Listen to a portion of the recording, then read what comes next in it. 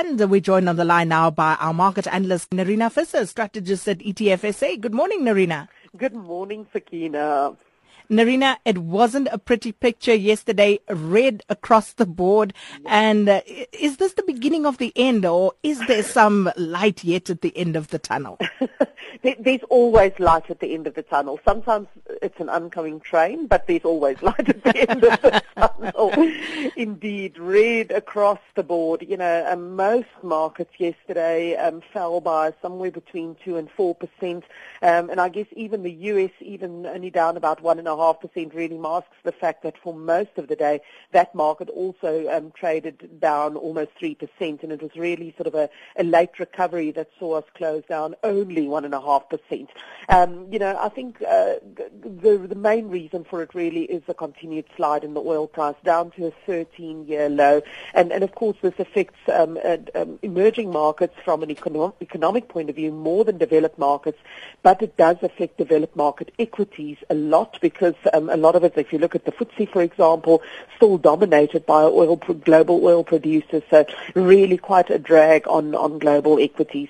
But you know, earlier in the week when we spoke about the Chinese GDP number that came out, we alluded to the fact that we would expect the Chinese People Bank, so to the People Bank of China, the central bank, to come with new policy measures to market, and that's exactly what they've done.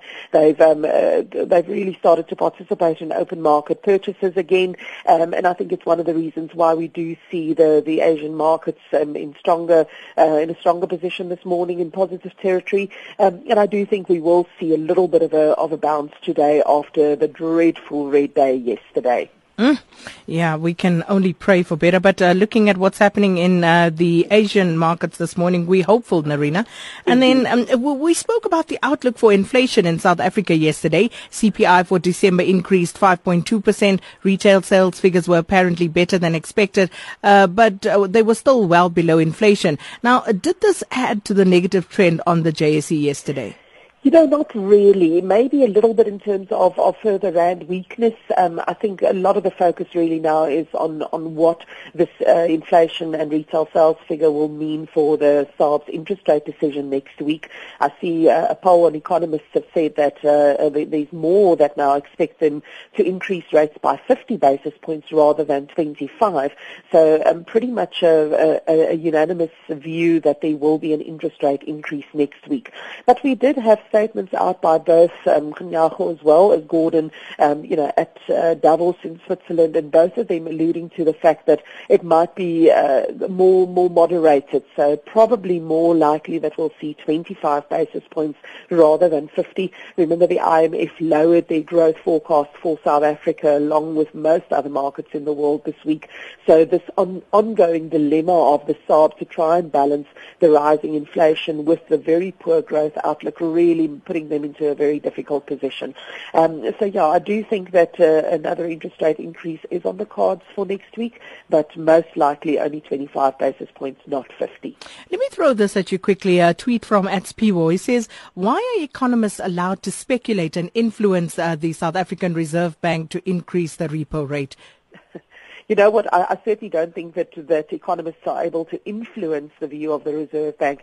I think what economists are doing are saying what are the options available to the Reserve Bank and what would they be expected to do given their mandate. And their mandate is very much one of inflation targeting. And with inflation definitely expected to breach the upper limit, the 6% limit, the SARB's mandate is quite clear, and that is that they have to do whatever is necessary to ensure that inflation does not get out of control. And unfortunately, there's not a lot in their arsenal. They can mostly look at interest rates. The other measures that need to be taken to control inflation are of a fiscal basis, and that's outside of the SARB's mandate. So fiscal really would mean what can National Treasury and government do in terms of legislation, in terms of government spending and so on, and those are all beyond the SARB's direct mandate. So I don't think the economists are influencing the SARB, but rather really just highlighting what are the options that are available to the SARB in controlling inflation and sticking to its mandate.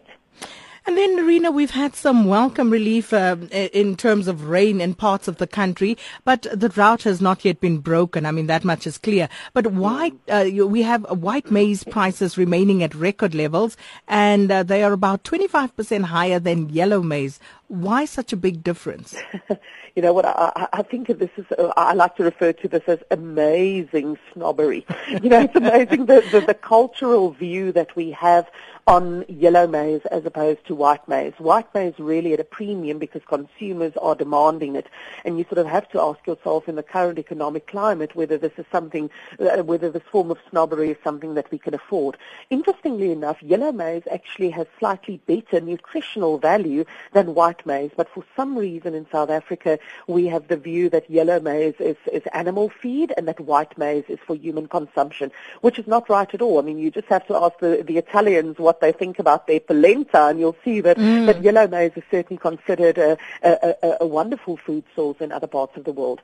So part of the reason why we have this premium is because there are very few white maize producers in the world, South Africa being one of them, and with our drought resulting in not having enough white maize for domestic consumption, we've been forced to import it, and there just is not enough to go around. So government has already alluded to the fact that they will allow yellow maize to be mixed in with white maize. And I think as consumers we need to really sort of be quite pragmatic about this and say, can we afford this snobbery? There's absolutely nothing wrong with yellow maize. In fact, as I say, nutritionally it's slightly better than white maize. And I think for all of our pockets we really do need to sort of let this go and accept that yellow maize mixed in with white maize is certainly acceptable. I don't think any of us can afford that 25% premium that white maize currently has over yellow maize. Well, Nerina, thanks for that explanation. Speak to you again tomorrow morning. Nerina Visser, strategist at ETF SA.